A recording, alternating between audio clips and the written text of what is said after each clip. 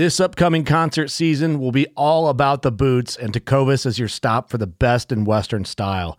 Tecovas has seasonal and limited edition offerings this spring and summer, including men's and women's boots, apparel, hats, bags, and more.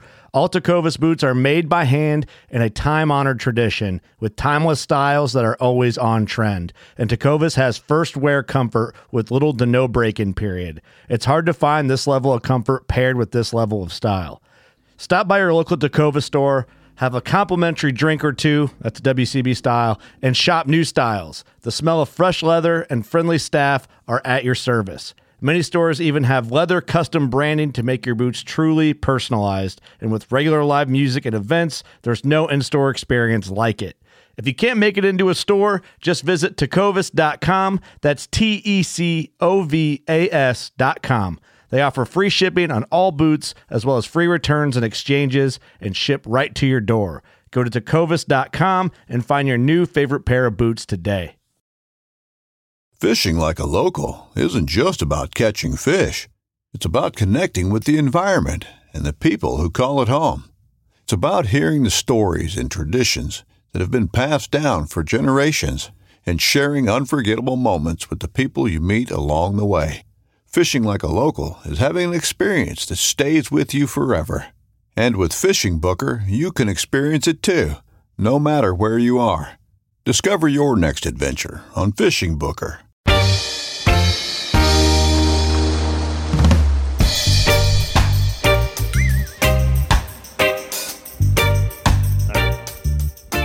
What do I know?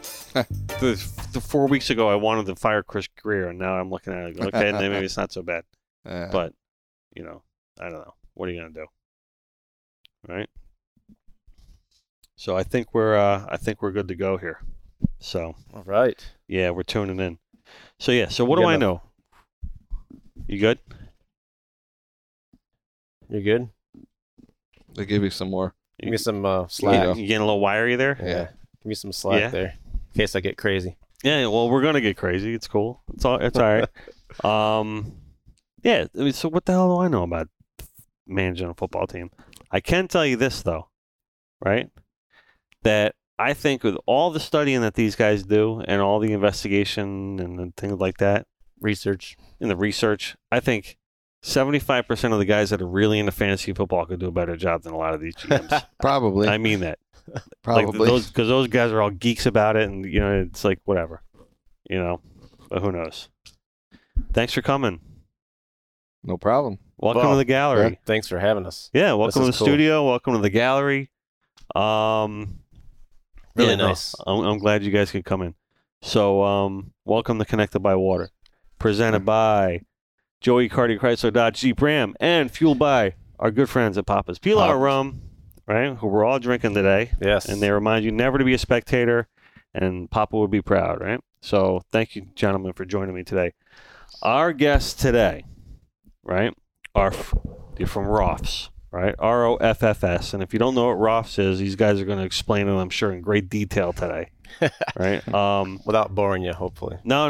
No one's going to get bored. No one's going to get bored. Not with Greg in the house, right? So I got my good buddy, Greg Galakowski, right? And... Yep. We were talking before the show. We've been buddies for a long time now. Yep, it's kind of cool. But glad you're finally here visiting me. It's cool. Yeah, we've been talking about this for a while. Probably since Miami. Miami, when we had that at the FFMD event, right? FFMD. Oh yeah. That's where we Paul first Robinson's. got the idea. Hey, come on, bring it in. Yeah, Paul. Did you see Paul? At the Miami event when Joey and Joey Cardi spoke to Surreal. They brought him all the way up. They hoisted him up to the bridge and everything. That was a pretty cool moment. Yeah. They posted that video around. Yep. I tried to see him at the Mid-Atlantic, but it didn't work out. Yeah. So I'm with Matt Upton here, right? Who's married to Kate Upton. That's right. So they tell me. There is a connection there. Not the Kate Upton, but the married in Kate Upton. It is the Kate Upton. It is the Kate Upton, right? I think so. She's married in, though. Yeah. And our normal bartender, our usual bartender, Carlene couldn't make it today. Right? We called Carlene the Robin to my Stern, right? She couldn't be in today, but we have a fill-in, right? The lovely Miss Laura Helmick. Hello. Thank you for joining us. Thank you for having me. Also known as Laura Roffler. Well, Roffler? Yes. she belongs behind the bar. Yes. Yeah. You could say that. She's the straw that stirs the drink at Ross. Thank you. Nice. And she's wearing a nice little Mid-Atlantic shirt Mid-Atlantic there, right? shirt, Yep. Mid-Atlantic. We have a good connection with people in Cape May. It's a special partnership. Yeah, that's nice. So Yep. do we, right? Yeah. So do we. The and we got a couple of bar flags today, right? We got AJ Burns, James King, right, hanging out at the bar. We got Nick way down there who likes to ponder life on his own sometimes and just kind of stare down at this iPad.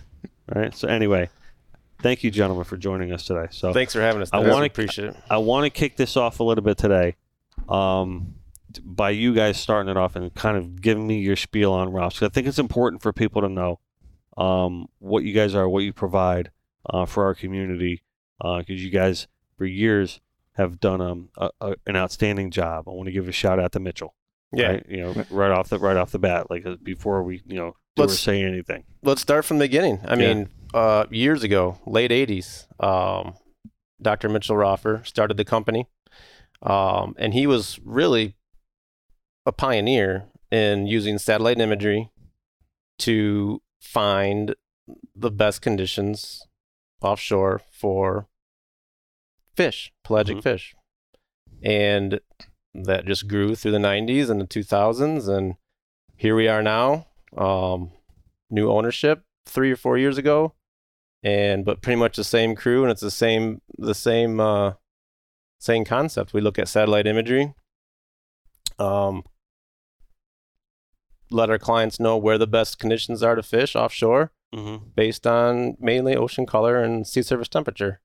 So when you say ocean color and sea surface temperature, I mean, and you get the satellite imagery, and like, how is that reflecting into your technology, and like how you translating that information? So we're taking the information, the real-time data, and then we customize it for our clients. Okay. Go that extra step, map out water mass boundaries, which are indicators of convergent zones. If the water mass boundaries are stable enough for certain days, brings in bait fish, that brings in your pelagic fish. Okay. Your larger pelagics. All right, so it's almost kind of like a predictor. Yeah, we call it a forecast. So we're looking at real-time data. We can tell how the currents are moving based on the satellite imagery, and then tell you the best places likely the next day where the fish are going to congregate. All right. So then how come Greg doesn't catch like many fish? He doesn't have any time to fish because he's telling people where to go fish. Yeah. Yeah, we look at it over time, not just one day. We're always looking at it every day. Matt looks at the north the whole summer. I look at the Gulf of Mexico. James and Adrian might look at the south or the Bahamas. So we're studying the water on a day-to-day basis. All right. So all you guys are analyzing all this stuff? Yep. Yeah. All right. AJ, James, and I, Greg, expert oceanographers, analysts, and then Tony. Tony's a new guy. He didn't make it down here. He's probably at work right now, finishing up the areas for the fishermen tomorrow. Oh, really? No, he's done for the day. Oh, okay. Gotcha. So, who is it? Is it mainly fishermen like accessing the data? I mean, or are you guys involved with other organizations or groups that need the data to collect information for other purposes? It's both, probably more fishermen, but we've been associated with other. I mean, we got a good relationship with the Billfish Foundation, various other tournaments, other government agencies. Right. We've worked on NASA projects before. Really? Like what? For bluefin tuna research. Come on. Yeah. Really? Bluefin tuna, that's a big topic on the show. Yep. It's a big political fish, right? So we did years ago, we had a big NASA project that we helped give University of Miami? Well, the University of Miami and NOAA, Southeast Fisheries Center on Key Biscayne. Yep. So they do, they would go every, I think it was like middle of April to the end of May-ish time frame when they were supposedly spawning in the Gulf of Mexico, and they'd have a grid, certain stations where they'd sample and look for bluefin tuna larvae. Well, we would look based on where they were sampling, try and give them additional stations where we saw water mass boundaries in favorable conditions. And we actually had two. One was 3 years with the standard grid that they were sampling and adding additional locations. But then we had followed up with another 3 years, and we actually sampled down in Cuba, off the Yucatan, and in the Bahamas. And actually the year in the Bahamas, based on where we recommended, we actually found some larvae in the Bahamas that had never been found. They'd never been studied before because people didn't think they spawned there. Really? Yep. So the traditional spawning grounds in the Gulf of Mexico, and that was always thought to be, this is where the Western Atlantic stock went to spawn. And then we found out, they've spawned in the Bahamas a little bit. They spawned over here. So that was a big find. Yeah, that sounds interesting. So you did that with NASA? Yes. Yep. So who's taking the larva sample studies? Is it you guys or is it NASA? Well, we were providing, NASA provided the grant, NASA provided the money. Okay. And then, it was through in partnership with NOAA and Southeast Fisheries Science Center. And then we provided the support, like the satellite imagery, the analyses, and, directed them where to go. Okay. So they're kind of like giving the grant because you guys are utilizing satellite imagery and everything like that. That's kind of cool. They end up finding more larvae in locations where we would recommend that they would. Yeah, where the conditions were a little bit better for bluefin tuna. Because they've been doing this for 30 years. So NOAA had a grid. Was every standard 30 grid. Miles or something, and they'd sample every 30 miles, on even lat longs. Right. So it's like an archaeological kind of like layout. And then we said, well, if you're going to go here to there and that's 30 miles, we'll go, stop 6 miles because there's a water mass boundary there where there's likely to be, bait and other things, and the larvae are likely to converge on that water mass boundary, sample across that instead of just in the middle of nowhere. Right. So we would provide satellite support of the conditions for these cruises every spring. And it made it more efficient, and it actually helped the stock assessment guys do a better job at doing the stock assessment for the population each year. Now, are you kind of discovering like cycle patterns in these fish throughout this process, or you already kind of know what the cycle patterns are with the fish beforehand? Are you finding out anything new from that perspective? Oh man, let's see. I mean, honestly, every year is different. That's what we talk about finding every things single out, though, year. right? Yeah. But if it's different, that's still finding something out, right? Right. Every year is that. Like I've been looking at the Gulf of Mexico now. Climate change. I've been looking at the Gulf for 15 years now, probably easy. Every summer. Right. And for example, now what's going on now? Yeah, there's the loop current comes up, off of the Yucatan into the middle of the Gulf, and that's what feeds the Gulf Stream around the Keys. And I don't know for what 3 months, 4 months, it was up all the way almost to the Mississippi River Delta, and there was a huge eddy formed in there. We also work with oil rigs to provide forecasts of the conditions, and we never seen it, in over 15 years. It never looked and remained like that. I mean, it's just from year to year, from month to month, it's just different. Yes, it's always changing. That's interesting to find out. Yeah, because it's interesting because one of the things that we talk about on the show regarding the bluefin tuna is Nova Scotia, right? And obviously that's a hotbed for bluefin tuna. Yep. So a lot of the guys that we talked to, we had Fly Navarro on last episode. Andy Moyes has been on the show, a few times. He's no stranger to the studio. He's a very good friend of mine. Obviously, Andy is, one of the world's greatest fishermen. And he wrote a piece in Marlin Magazine about theories. Everyone's got their theories, right? So you got these guys that have been fishing there their whole lives that they're kind of like stuck in the same pattern. Like, they're not here this year. They left. They're not here this year. But they're just somewhere else. Yeah, Andy's like, no, they're there. They probably just moved. Yeah. And now they're back into your pattern. Yeah. Right? And so but then there's a lot to be said for all these guys that they did change and they still didn't find any bluefin tuna, but everyone's thinking, the bluefin tuna are gone. Right. They're but just the reality is they're smart.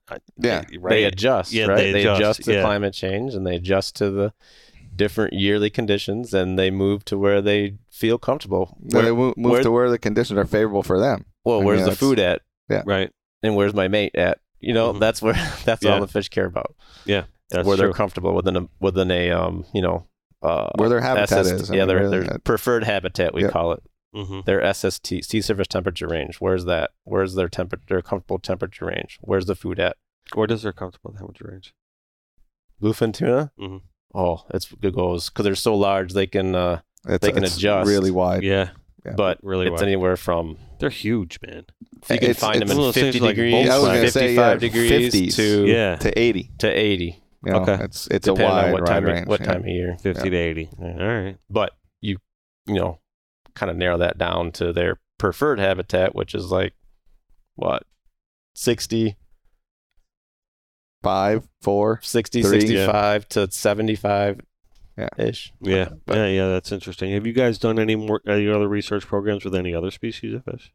We had a dolphin fish research right when I started working back in the South Carolina. With South Carolina DNR. Fisheries. Yep. They had a bunch of data on where they caught dolphin the fish. one I'm sure you've seen that does the tagging, all the tagging stuff. We did a project with them. Okay. Don Hammond. Don Hammond, yes. I think part of that was they had a bunch of catch data on cards that were written from these charter captains and everybody went and caught dolphin, and it was handwritten, and we put it in a database and digitalized it for them, right? And sort of plotted where all the fish were caught. So I'm wondering, you talk about the hand data and water temperature and different things like that. Florida, as most people should know by now, is kind of like the haven for sharks. There's probably more sharks right in Florida than anywhere in the world in one close proximity kind of space. But it seems like recently there's been more sharks in the area. That's a hot topic lately. It's a hot topic, right? You guys mind talking about it? Is it like any? Because I don't have a slanted question about it. I actually have a real question related to some of the things that you guys do, because I just thought of this. I'm wondering if there's any way to do any sort of research to see if there's any sea patterns like that, like favorable conditions in water and temperature and flow and different things like that might be influencing that at all. Well, there's a lot of shark research that's gone on in the last few years, and a lot of shark tagging as well. I'm not real an expert on what the conditions are or what the research says. I just know that we get so many complaints from our clients. Most of our clients are sport fishermen, right, or charter guys, and especially the guys off of North Carolina. It's really become a problem. Florida too, though. Down here too. Florida. Now I've seen stuff too, but it's like you can't get the tuna into the boat because the sharks will eat it up, and that's bad on for charter guys. It's horrible because that's what they're getting paid for, to bring in fish. Does it correspond with the weeds, with the sargassum? I mean, there's been a problem. I know Pompano. I've been in the summer by the lighthouse right up the street here, and it's just been so bad that you couldn't even walk, and it just smelled real bad. And I mean, it gets rough. Worse than you've ever seen. I mean, it's pretty interesting. Because you say it's a hot topic, and it is, right? And we've talked about it at length on this show, and guys come in here and everyone offers their different theory on the matter, and Lord knows there's a lot of them. Some people want to blame divers and the noise, and that's debatable, but some people want to blame regulation changes and sandbars and stuff like that. But I'm thinking, sometimes I think also there could be a combination of elements that happen to change things, like unintended consequences too. There's you guys ever heard of the Cobra effect? Ever? All right. So in India, I believe it was in India, it was like years ago, maybe like in the 70s, they had this real bad problem of cobras attacking people, right? So they're like, you know what? We are going to make this, we need to kill all the cobras. So what we're going to do is we're going to give you like $100 for every cobra that you kill, right? So the unintended consequence was that started an industry, right, of people going, I'm going to get $100 for every cobra I kill. And all of a sudden they killed all the cobras and nowhere to be found. Yeah. Right? So what did that do? That created an industry of, no, I'm going to plant these cobras now, right? And then we are going to kill these cobras. I'm still going to get paid because I'm feeding my family this way now, right? Then what happened was the unintended consequences. They ended up with a larger cobra problem than they ever had before, right? So unintended consequences, maybe changing laws, or maybe different things happening to cause like this perfect storm might not be just one thing. Yeah.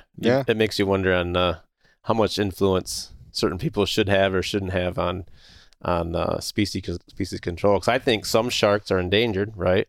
And then some species are overregulated, and so they're protected, and they probably should have been protected, years ago, but now they probably don't. So now we have to, adjust our research and adjust our line of thinking. And that's where really you have to have the fishing community and the scientific community communicate more. That's a problem. That's a huge problem. And I think that's where the biggest issue is. Instead of fighting each other, you throw government into it too, and regulation, then you get bigger. Yeah. And how to do that the most efficiently is, I don't know, but that's a great question. All right, so anybody who watches this show knows who Art Sapp is, right? And actually, most people that would watch this show know who Art Sapp is. And Art Sapp was on a board for a long time. He isn't on the board anymore because he wasn't getting anywhere and he wasn't telling people what they wanted to hear, right? And I'm going to say that it's probably the nicest, easiest way I could say that. Part of the problem that he was seeing is that you got the scientists going, no, we're not catching any fish here. It's like, yeah, well, you shouldn't be going for that fish in 800 foot of water. You should be going for that fish in 300 foot of water. If you were listening to the fishermen, you'd know that. That's why your data is false. Yeah. Right? Because you don't catch those fish in that depth. Right? It's just like, oh, we're not seeing any sharks out here at all. It's like, no, they're all biting tunas off in 300. That's like going out here and everybody's fishing for sailfish and 80 to 120, and you go and say, oh, I'm not fishing for a dolphin. I'm going to fish for sailfish, but I'm going to go on 1,500 feet. Right. You're not going to catch them. Exactly. Yeah, exactly. Same thing. So, but the scientists don't know that unless they listen to the fishermen, and they're not going to get the correct data unless they do. That's been one issue. But I don't know. I guess I'm not trying to beat that to a dead horse or anything like that, but I'm just wondering if some of these research that you guys do can play into that at all. If you're finding bluefin tuna, can you find sharks, and is there a relation there? And I guess that's really the question. I'm not a scientist. I'm not a smart guy. I paint fish, so you know what I mean. But it's a question. Sharks are going to be where the food's at. Yeah, where's that food going to be at? Yep, absolutely. So what other steps does ROFFS take throughout the year? So you guys are providing data for fishermen, right? And what about tournaments and things like Tournaments are probably our biggest. They're big. Yeah, we have a lot of guys that use us for tournaments, and they use our competition also for tournaments, and we're thankful for all tournaments. It's a great thing, and we have a good partnership with a lot of guys that fish tournaments. Yeah, that's nice. So where's ROFFS based out of? West Melbourne, Florida. Oh, okay. But I'm from Michigan. I am there most of the year. What got you into this? From Michigan? I went to school, and this is my first real job, believe it or not. Really? 2004. This is my first real Greg's job. Been too. here longer than I have. Greg's first real job. You've been working this job for what, 35 years now? No, we're not that old yet. I graduated from University of Miami in April of 2000 or May of 2000, and I started at ROFFS in April of 2000. Oh, really? Before. Yep. Yeah. Oh, you've been there ever since? Ever since. So I went to University of Michigan. Go Blue. Oh, you guys beat Georgia. Yeah, right. You guys are going to the national championship. Well, maybe not yet, but semifinals. You guys are going to national. What you playing Georgia first? No. I think we played Georgia, don't we? Yeah. You got lined up on Georgia? Michigan, That's Georgia. not fair. Yeah. Yep. Then because they didn't want to rematch Alabama. Georgia. SEC didn't want a rematch probably in the first round. Yeah, so Michigan by ranking, right? Michigan sort of got screwed in that. Come on. Really? Hey, shouldn't you be playing Cincinnati? Yeah, probably. Come on. Well, go Gators. Wait, who said that? Tell her to come close. You can't hear that. Wait a minute, who said that? Go Gators. Oh, you're fired. You got James over here as an Alabama fan, so he just jumps on the bandwagon. I don't want to hear Roll Tide anymore. Yeah? All right. My daughter graduated from Florida. So. Seminole Nation in this gallery. Man. Oh man! Right, I got this. If I said Notre Dame, would that be better? No. Okay. Not after what Kelly did. No. I got one. I got a Seminole that way down there at the end of the bar, and I got a Seminole right over here producing the show. Man. We got one right here. Ooh, I think we got here. AJ's. Yeah, you got a U on you. I like it. The what? That's right, Kate. That's like the fiance is a Seminole fan. Oh man. But anyway, grad school. So what'd you major in school? Grad school at University of Massachusetts. Yeah. And then came into this. Yeah. That's nice.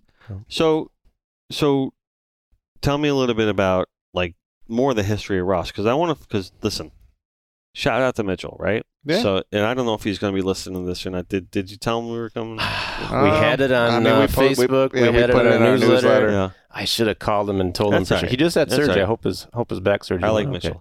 So ROFFS stands for ROFFS Ocean Fishing Forecasting Service. Okay. So that's his last name. That's where the ROFFS. name comes from. Yeah. And then we use ROFFS because it's just a lot easier for everyone to remember. Okay. Yeah. And kept the name, kept all the bare bones and how we do things, and then we're trying to get better and better every year. I think it's interesting that you've been at this job since you graduated. Like I had a job like that. I had a job for 17 years, right, working in the music business, right, where I was just like, eventually I'm like, you know what? I'm always painting fish. I got to get out of there. I got to do this, right? Because this was really kind of more my destiny, not the job. The job was awesome because it was the music business, right? And I just couldn't leave it because I was having like too much fun like all those years. But I ended up like diverting because this is really the path that I always should have been on anyway. You know what I mean? But I always think it's interesting because like in a day and age where people are always hopping around from job to job doing this, it's nice to see some consistency in the world. Yeah, we keep it interesting too and do different stuff. Yep. Yeah, nice. And what about your photography? It's going good. I mean, that's a different style. I mean, how do you fall into that? Same thing. I mean, through Rob, there was a guy. I don't know if you know Adrian Gray. He works for IGFF. I'm sure you do. Yeah, he worked. Adrian's one of my closest friends. He was before Matt. He worked at ROFFS. I think I took. Did he work at ROFFS? I think I took his place. There might have been one other guy before, but it might have been him. I think it might have been. Well, Adrian's been at IGFA for a long time. Yeah, he's been ever since he left ROFFS. But I mean, I started. He was working at ROFFS for maybe a year before I started there. Oh, I didn't know that. He went to UM too. Yeah. He went to UM, and then I met him. Damn Hurricanes. I met him. I was in the same office with him all the time, and we would go fish for tarpon, fish for snook. He's a great artist, also. He's an amazing artist. He had a Carolina skiff, a J16, and he had an inflatable, 16-foot inflatable with a 90 short shaft, 90 horsepower Mercury, and we would take that. This was when digital first got started. It's funny because the first year I worked at ROFFS, I wasn't there a full year. And we got a Christmas bonus the first year, and I was like, man, this is great. I was going to school, not making a lot of money. Never happened again. No, that's not where I'm going at all. But we got a Christmas bonus. The first thing I did, me and Adrian, we went to Best Buy, and I basically took my whole bonus and bought my first digital camera. Oh, nice. And Adrian would. He would just drive the boat at first, and we would go all over. And I still have a lot of those pictures in Stiltsville and Key Biscayne, all around, places where we could take that inflatable that you couldn't go. And then, through doing that through ROFFS, there was a guy, Tony Albello, who does all the beer events now in Miami, but he had a bunch of tournaments. He ran the Grove Slam. And Adrian's like, hey, I know this guy, you're doing photos. Adrian knows every guy. Yeah, he knows. I mean, but he was like, come take photos at this tournament. And I went, and it sort of went ballooned from there. Yeah. Adrian's such a talented guy. So are you. So let's give a side plug to Greg's side job. Endless Imagery, right? Yeah. Photography. Anybody needs a photographer for tournaments? Or... Yeah, I do all the tournaments. I do Jamie Bunn's stuff, like the Quest for the Crest and a Pompano Beach saltwater series here, and a lot of stuff in Miami. Anytime I need a boat, I'm like, Craig. Yep, he does. He does. I need a 42 Freeman in like a 3/4 angle. I'm doing some artwork for this boat. He's like, you have a picture of this boat? I'm like, here. All the time. Yeah, it's kind of nice, actually. My favorite thing to do photos, I love shooting helicopter stuff. That's my favorite. The helicopter stuff? Yeah. How often do you do Just that? make sure you're harnessed in. Yeah, right? How often? Gets I don't know. I scary. mean, I've shot. How many times have you been up in a helicopter? How many times? Losing Taking analysts. pictures of Probably helicopter. 100 plus. Really? Oh, easy. Yeah. I've never been up in a helicopter before, ever. It's awesome. Can you take me? This is nice. Pompano Air Park right here. You can be in the inlet in like 2 minutes. There, you literally go up and right out. It's nice. When are you going up in a helicopter next? Next time, I don't know. Whenever somebody calls, I haven't done. Like no, whenever someone pays normally, enough, normally you can take somebody else. Really? In a 44, you can take 2 people. Yeah. I'm going up in a helicopter. Yeah. See, I don't like heights and that. I mean, even with the doors off. Yeah. How is it? It's not. It's like because it's sort of like you're in a car. You're in a closed. It's really a small, so you don't feel it. You don't feel that that's your high. What about when you're going up and down? It's not like you're on like the Dr. Doom. No, not bad at all. Oh man, you think I imagine going on a helicopter and all of a sudden the pilot's just like, oh, we're gonna go there real quick, and you go 800 feet in like 2 seconds. No, it's not. And It's the max speed, like an R44. The max speed is like 110 knots, so it doesn't go. It doesn't go that. It goes fast, but it's not that fast. Yeah. I mean, I've flown from Tamiami and Miami down to Key West like 4 times. It's really cool. You see different stuff in the air because everything's so flat. I want to see the coastline. Oh, it's neat. It's neat. Yeah, I want to see how everything is connected by water. That's my favorite. That's my favorite thing to do. It's pretty cool. Really? Yeah. You got to take me. I hear you on the heights. Next time I do up in Pompano, I'll let you know. Yeah, no, for sure. Yeah, I mean, I've shot for Jupiter. I've shot for Invincible. I've done a few up here. Mm-hmm. So yeah, definitely. Nice. Can we look for snook while we're there? Yeah. Can you see the fish and map them when you're up there? I'm gonna bring a rod with me. I've never seen fish, but I don't know. One of the first company I ever shot for in a helicopter was Sea Hunter. Mm-hmm. Back in this was like, God, it was probably like 15 years. It might have been longer than that now. But Shout out to Eddie Leon. There was a ad in Bass and all the magazines are for Bass Pro, and it was a wrapped Sea Hunter with the Delft brothers on the boat. I don't know if the boat was like out of the water, with quads, and that was we shot that for them. And on that day, they had like full foul weather gear on, like it was like December. That shoot was in the first week of August. It was like 100 degrees outside, and we were so low flying to the boat that like it was a rough day, and it was windy over the summer, and the boat was like getting air and hitting, and we were so close shooting that there was like 5 times where we got sprayed in the helicopter. Wow. Yeah. Really? Yeah. Were the seas big that day? It was pretty rough. Right, that's probably why they all had foul weather on. Yeah, that's why they picked that day because they were trying to get some shots of the boat out of the water for that ad. But pretty cool. So all right, so I'm involved with the Hillsborough Inlet Lighthouse Preservation Society. Right, we do some work together and whatever. So I mean, anytime they're like, oh yeah, you can go up in the lighthouse whenever you want. But I'm working on this project where I have a slice, like the top of that lighthouse is like wedges, right? I've actually never been on. I mean, I've shot photos, but I've never been up in there. That's what I'm getting at. So, like, I've been growing up here my whole life, born and raised, right? When I was 17 years old, right, my first gallery was right behind this building, right? So, like, this is like full circle moment that we're in this place, right? Anyway, so they give me one of these wedges from like 1907 or something like that. It's like made of zinc, and they want me to paint it. They're going to auction it off for the Preservation Society, their dinner that they're going to have in March. Which is like, now I'm thinking, oh, crap, I got to get started on that, right? But they're like, oh, she's like, when I go to pick up the wedge, they're like, you want to go up in the lighthouse? I'm like, I looked at the thing and I'm just like, I've never been up in that thing. Like all these years, I'm like, I've never been up in a lighthouse. I'm like, yeah, I'll go, right? But I'm just like, can I tell you? She's like, yeah, it's my workout every time I go up there. I believe right? it. Ooh. And I'm like, all right, cool, yeah, workout. I could, I got to tell you, like I'm going, oh man, dude, I'm going up those stairs, and I'm just like, like I'm so out of shape, and like my quads are like burning, and I'm just like, and she's just like, probably like 20 steps in front of you. Yeah, more than that, right? And I'm just like, I can hear her going, you okay? Right? And I'm like, yeah. I'm just looking out the window. Yeah.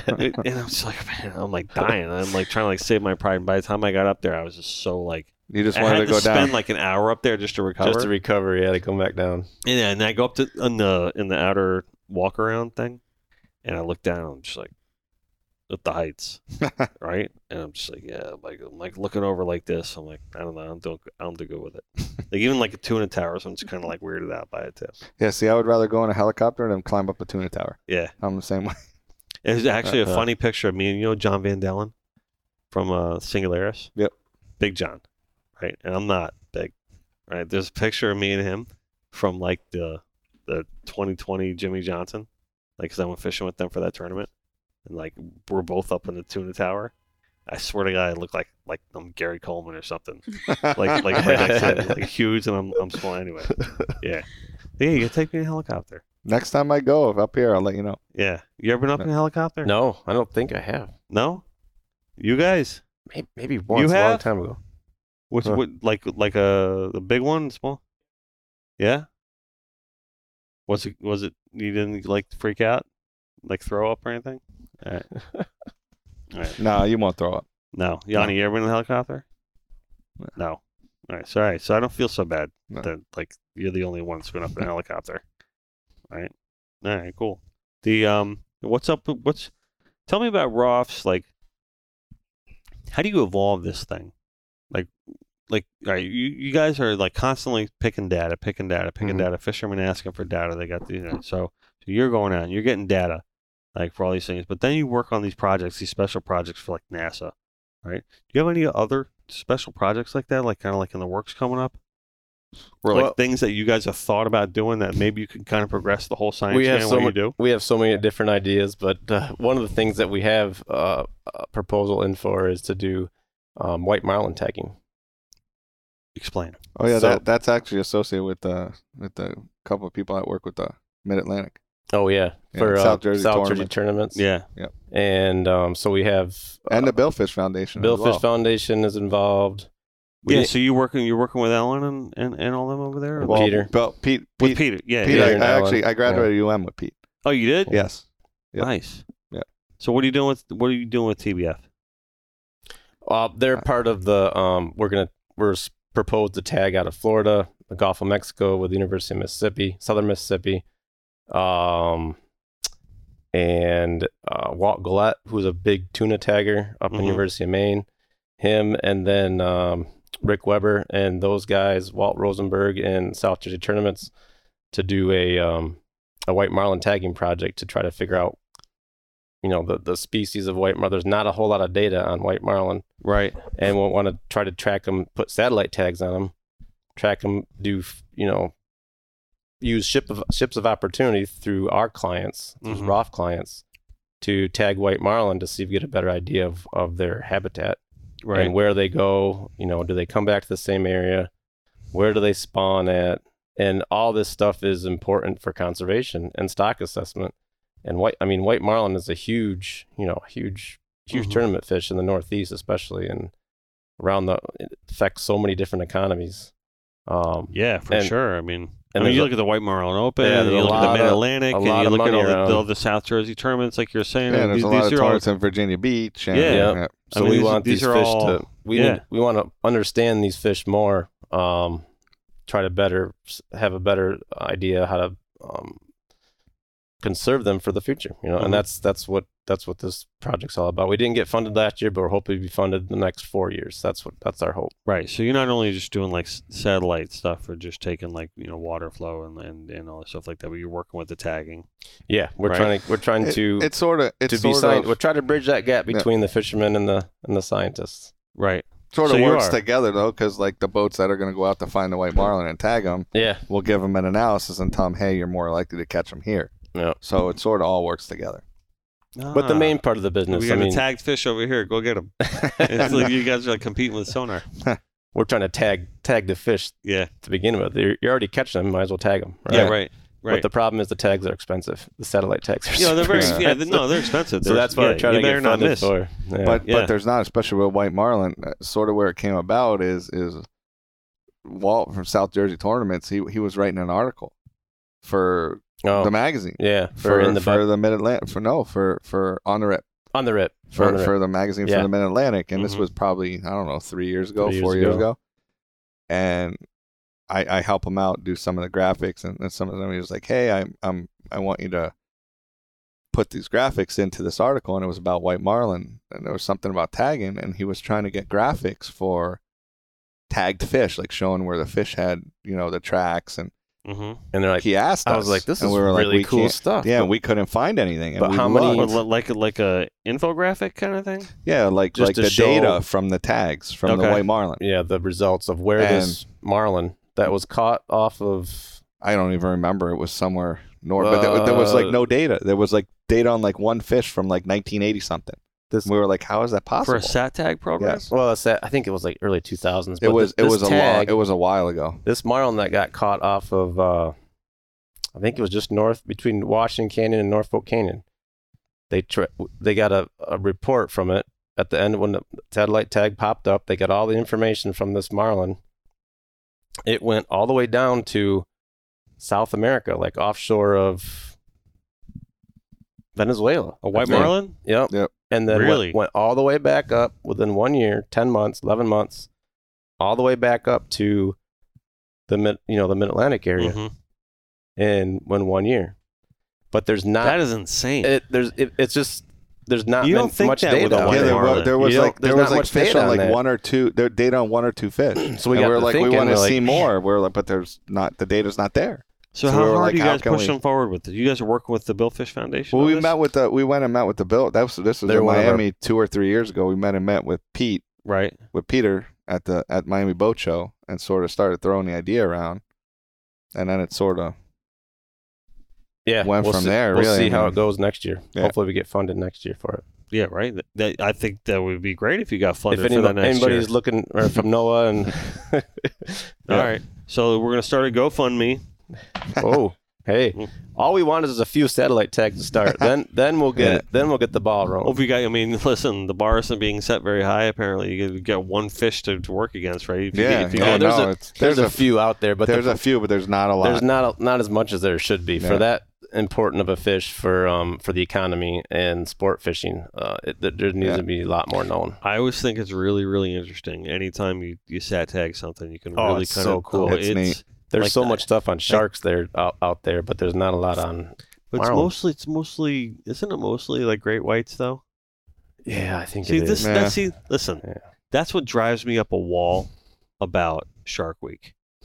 Right? It's all great. There's only great whites. Bullshit. It's all bullshit. Like all that Discovery Channel stuff. Reality. It's all such bullshit. And then they tease you before the commercial break, and finally the shark's going to open its mouth, and then the commercial. It doesn't do anything. Yeah, and it doesn't do anything, and it's like turns its head and swims away when you come back from commercial. Right? But it's all about freaking great whites.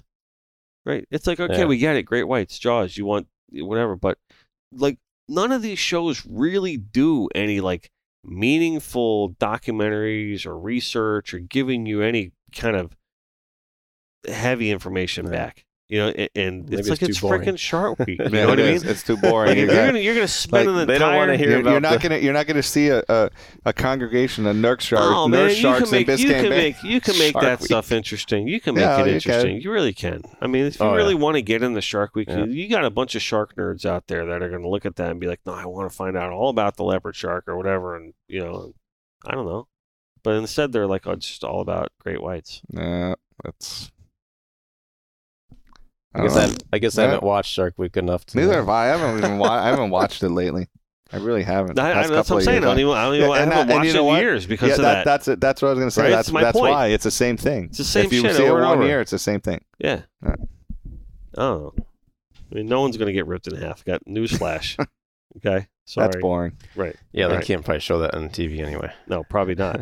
So but anyway, I think someone recently they tagged like tarpon, and then these tarpon were going out way out beyond like the Gulf Stream, like way out, like above the Bahamas and like in the middle of the Atlantic, and then maybe they're spawning out there. Didn't they find out that Tony did some of that work with? What's that? The what? Yeah. And I think they found that they spawned offshore. Yeah. Once they leave the nurseries, they go out offshore. Why?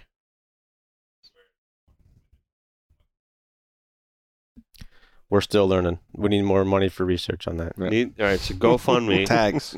tags, but we want tags. white marlin tags, not tarpon white tags. marlin tags first. White marlin what? White marlin what? Yeah.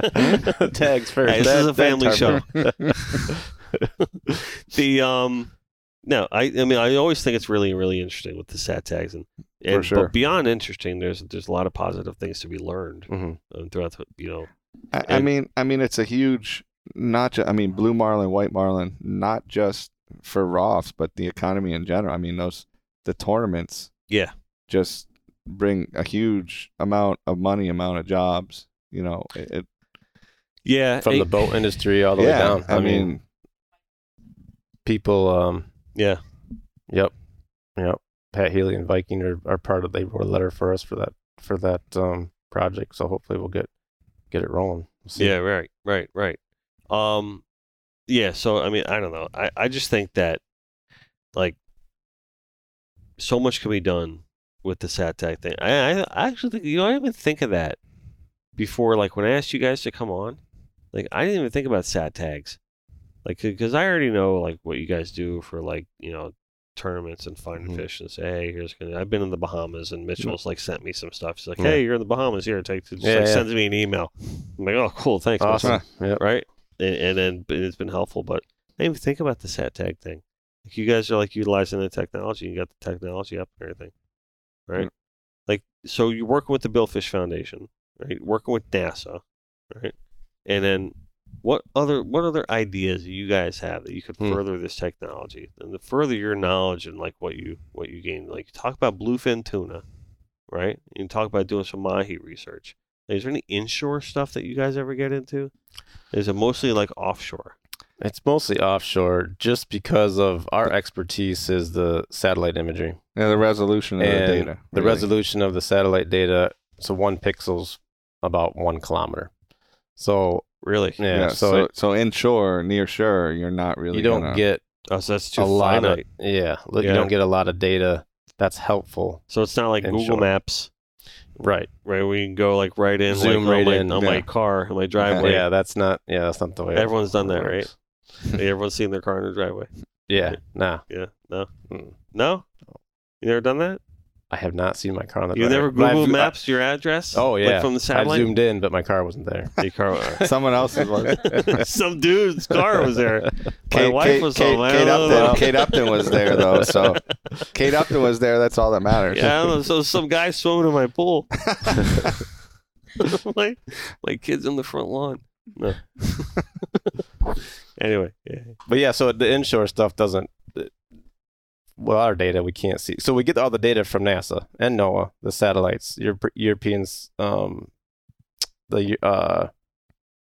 European Space Agency, right? Satellites. Yep. And so all that data is free, right? Okay. And then we have to process that in-house to make it into an image. Yeah, so you're working with them to get all the data. Well, that you can get it on. You can get raw data, but then you have the raw data, and then we have to process. We have it. customized, scripts and stuff that we've written, to process it and get so it. I can get raw data from satellites. Mm-hmm. If you knew how to do it, I would know what the hell to do with it. If you want to, then you'd be like, well, what do I do with this? It's like saying, you can go to the art store and buy some paint too. Yeah, exactly. What are you gonna do? I could paint a fish, but yeah, I don't think it's gonna look like this cool stuff here. Yeah. So you like the gallery? I mean, it's awesome. It's all new. So we're gonna be open. We're gonna be open this weekend. We haven't really opened it up yet. Oh, really? Oh, yeah. Come buy your Christmas presents. Yeah, right. So we haven't really opened the gallery up yet. I think the cool thing is, we're open. Like if people stop by, like be like, hey, you want to come see the gallery? Right. And like a lot of people come to buy it, but we haven't really been like open yet. So it's kind of interesting to see people have been like, hey, we came by. Like they're texting me all the time. Oh, I came by Saturday. I'm like, I'm home, man. Sorry. Yeah, I'm watching the game. The thing is, it's like most of the business that we do is custom. So it's not like, we have the gallery. We love the gallery. It's brand new, so we don't really know like where we're taking it just yet. But like most of the stuff we do is custom. So we're here from like Monday through Friday, and then I'm like home for the weekend. Mm-hmm. So, but it's nice to have the gallery. We're going to do events here. We got the Pilar Bar, right? We're going to have a tailgate barbecue. Oh, I nice. think it's going to be January 16th, that Sunday, right? So I think we're going to have some playoff football going on. Oh, cool. Right? Like that. And we're going to have like the gallery open. We're going to have the bar open. And we're going to be serving. Can I ask Laura? She might be free to be the bartender. You want to be the bartender? Be bartender. Yeah? Is that cool? Yeah. So actually, the cool thing is, well, not the cool thing, but I can't sell the rum. Right? I have to get, because I don't have a liquor license. So I give it to people. And I'm like, if you want to tip me, you can buy something. Yeah. You know, and then do it that way. But yeah, it's gonna be cool. You know, we got a bunch of events planned for here. So we're gonna be bringing people in. We're gonna have like maybe like wine nights, and a lot of people have asked us if we want to do like those painting nights. You know, where you like do wine and painting, wine and painting. What's that called? Paint a fish? Yeah, with paint a fish, right? Drink some wine, paint a fish. I've never done one of those. I think I should probably go out and do one of those, right? And then just like kind of see like how they do it, and how you can change it to be pretty interesting. Be customized for your shop. You know, have Papa's Pilar sponsor, so it wouldn't be like a wine painting; it'd be a rum painting. Nah, that's a pretty good idea, actually. Right? Painting with Papa. Yeah, painting with Papa, right? Oh, I'll dye my beard white. Oh, right, and put on like one of those big sweaters, like Hemingway has, right? Start punching people. Be good. Painting with Papa Frio. Right. Exactly. So Dennis, do you remember you were actually an artist of the year for Ross? I was back in we think I should have looked it up. 2014. I should have looked it up. 2013. Was it 2014? 2000? Yeah. Might have been a while ago. Yeah. I don't remember. So we'd like to think we're part of the success that you've been. 100%. You just like to think blossomed from there. Make no bones about it. You definitely are. Absolutely. I would be nowhere in my career. You know. Actually, I think I might have. It's sort of funny, but Adrian might have recommended you, or it might have come of a conversation with him that I might have had because he knew you. It's very possible. Adrian and I are very good friends. It might have been. Listen, no. I really, since you're bringing that up, I want to just state that for the record, that I love Adrian Gray.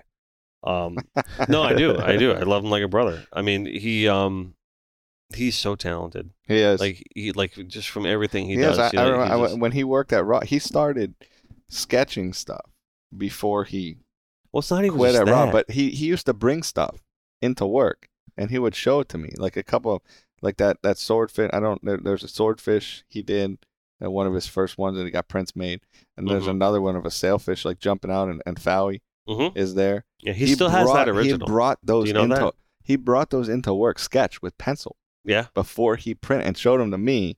And I was like, dude, these are amazing. Like, you got, and he was like, oh, I don't know. I don't think they're that good. And I was like, dude, you got to paint these. That's the thing. He doubts himself. Yes. But they were I can tell you, awesome. He's one of the most talented people I've ever met in my entire life. Not just creatively. Dude's an amazing fisherman. Yeah, he is. He is. I fished with him, and really, really good. And he takes some awesome underwater photos, too. But the best part about Adrian Gray is that when you're his friend, you know it.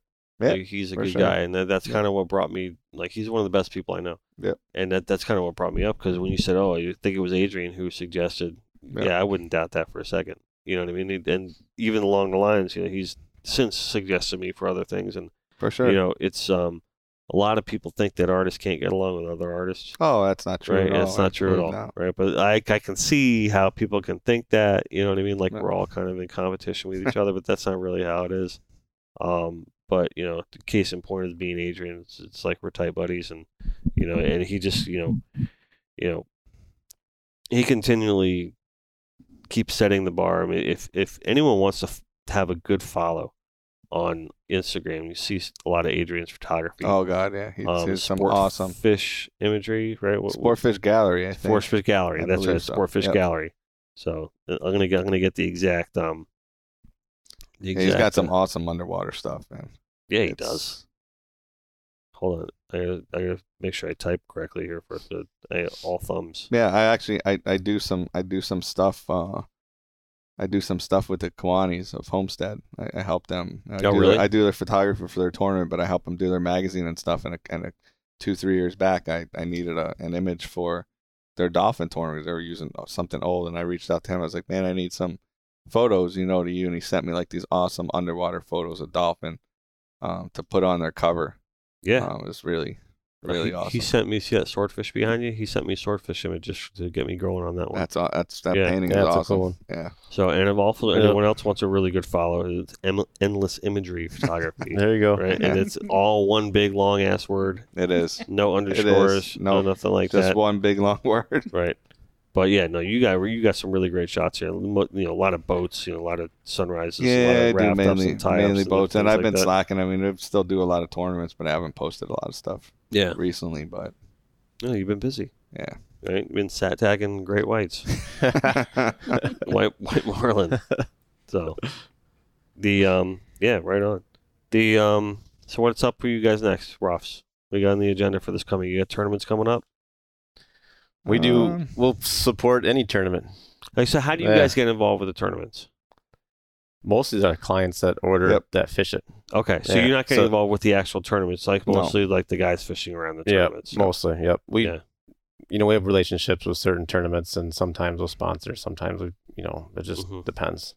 What about like conservational efforts? Like, do you guys get involved with any like coastal like the CCA kind of stuff, or like any like coastal like did anyone ever like try to access your information, like to try to? I'm just kind of thinking, right? Because we do like we think about conservation, and I'm not trying to like throw any like organization like up against anyone else right now, but I'm just like spitballing like there's ways to like use this data for conservation purposes as well. Besides just tracking fish, but maybe like seeing like weather patterns, water patterns. Like, have you guys been able to like? You mentioned climate change earlier and like different things like that. Is there any like thoughts that you might have like that might help that question? So it's so hard. It's really everything changes that we use quite a few satellites, and each satellite gets a couple of passes a day, right? And just over the course of a day, like the water changes in some areas so quickly. So much. I mean, it's crazy. Yeah. It really changes that fast. Depending on where. It depends on where. I mean, down South Florida, where you have the Gulf Stream coming up around, it's really fast. And other areas in the northeastern U.S., the Gulf of Mexico, it might not change as fast. Right. But it's also interesting how people fish different, in different areas. Right. Use different techniques and, have a different mentality. Yeah. I mean, it's totally different in Miami or in Pompano, where you might have to run a mile, 2 miles, 5 miles, and up in the Northeast, you're running 80, 100, 120 miles. That's actually most of our clients. The Gulf of Mexico, they're run so far. It's crazy. Right. They're spending all this money on gas and bait, and so down here in Florida, a lot of we're spoiled, right? Yeah, we're 2 miles offshore. Gulf Stream right there, right? But these guys are, trying to get an upper hand on where exactly to go, because they don't want to waste their time going other places. But even down here, if you're going out of Hillsborough Inlet right here, and we can tell you whether to go north or south, because if you pick the wrong, or where the eddy's going to be tomorrow, if you pick the wrong direction, you're going to have to stop and run back and waste that time and waste that gas. Right. So you only have so many days. You only have so much time you can fish. If we can help you decide where to start, you're getting your money's worth. That's our, we're trying to help you. It boggles my mind, like how far those guys up there run. Like, we were just up for that Atlantic City tournament. That's crazy. Right up there, and then and I got an education on that area just from talking to a lot of the guys up there, and then seeing how they fish, and it's totally different than down here. Bringing in big ass tuna, that's for sure. There's 200-pound big eyes and stuff that they're bringing up to the scales, but I'm like, you guys have been how do you get out there and then you catch it and you're done. And a nice 11. What was the blue marlin in the middle? You still run back. 1,135 pound. Oh yeah, blue marlin during the Mid Atlantic. Yeah, the Mid Atlantic. That was our client. Caught like a 900 pounder too. Yes, like before that. 989 in the bag, 989, I believe it was, or almost 1,000. Yep. Yeah, so, he's thinking, I got this. Yeah, Wolverine. We did a little article on that on Facebook where Wolverine. They both were our clients. They're both for our clients, and then John Duffy brought in that bill fisher, right? I think his wife didn't his wife like call you in the office, and they were like, oh, you better watch the live feed because they're bringing in a big fish. Really? And he actually was out. I think you weren't. Well, I was at the Mid-Atlantic. Yeah, he was there, but not in Cape May. Yeah, in Cape May, not in Ocean City where they weighed the fish. And I brought my son too, and he's like, "What?" He's like, "What?" Yeah. We were in Ocean City the day before, visiting some clients and hanging out. Went back up to Cape May and for the last day of the weigh-in, and we're watching on TV, and we're like, "Oh man, we were just there. we should have stayed in Ocean City." Dude, that's great. That's a big fish. Those are two big fish. That was an epic tournament. I mean, when we were in Atlantic City, they caught a 679. Yeah, that's huge. For the Jimmy Johnson, that was right in the 11th hour of the tournament. That won it for Roll Groove. Yeah. It won the whole thing at that point. Yeah, you just never, I mean, with fish like that, you never know. I saw that big, that's a big fish. 900, that 1,135, is that what it was? So, yeah. And it was in a lightning storm, and the angler, remember he told us we almost got struck by lightning. Was scared he was going to get, or not the captain, the guy that caught it was scared he was going to get hit by lightning. Yeah, crazy. Well, you get 1,100 pounds, you got to tell some stories. Yeah, right? For sure. My arm fell off, and then I sewed it back on. I had to reel it in with one arm. Yeah. Right? Yeah.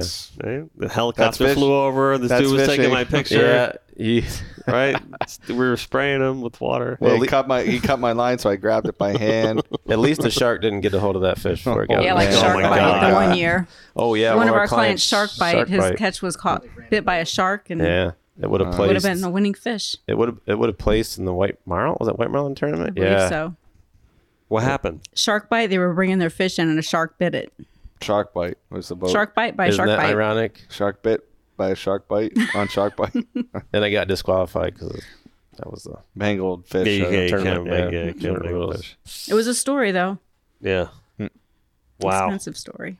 I don't understand the disqualification for a mangled fish because you're losing poundage, right? I mean, yeah, I don't really either. I think part of it is, I mean, if it gets bit, when it's way out there, it could be easier to reel in than a live fit. Maybe not. Yeah, I'm not sure how that works. Yeah. Who am I to say? Rules are rules. I just paint them. Well, listen, gentlemen. I thank you guys for coming to see me.